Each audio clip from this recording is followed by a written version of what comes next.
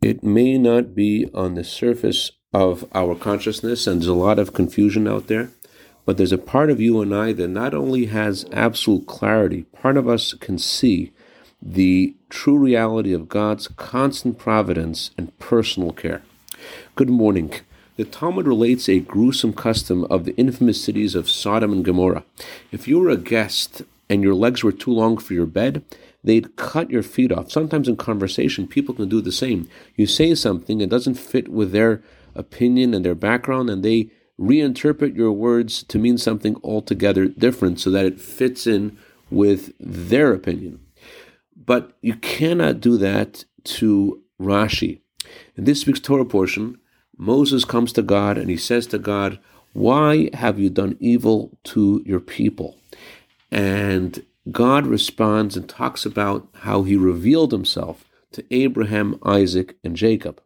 Now Rashi says Abraham, Isaac, and Jacob are our avot, our ancestors, our grandparents.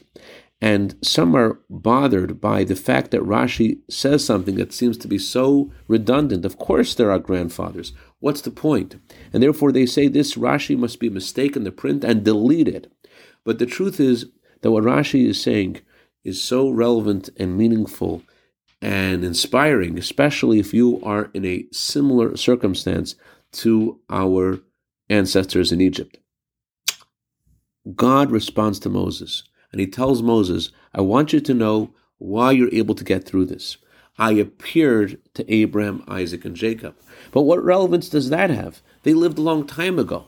So therefore Rashi says, they're your grandparents. That's where you come from. There is something that parents give to their children, something of their mind and heart and their experience trickles in your veins, in your consciousness, and therefore you have a part of you that has that experience. There's something in you that also has that revelation that God gave to your ancestors. And therefore, no matter what's going on, you have the ability. God told Moses at that time to leave Egypt and get to the land of Israel and break through the darkness. And God tells us the same today. No matter what's going on, because of who we are and where we come from, we're able to get to that spacious land of Israel.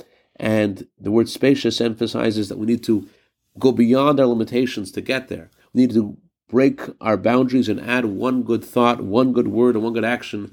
So God tips the scale and brings the Mashiach and brings us all to the land of Israel. May this happen immediately. I'd like to dedicate a minute of Torah today to Yitzi Morovich in honor of his birthday for a year of bracha, v'atzlacha, begashmius v'ruchnius. Have a wonderful day and remember who you are, where you come from.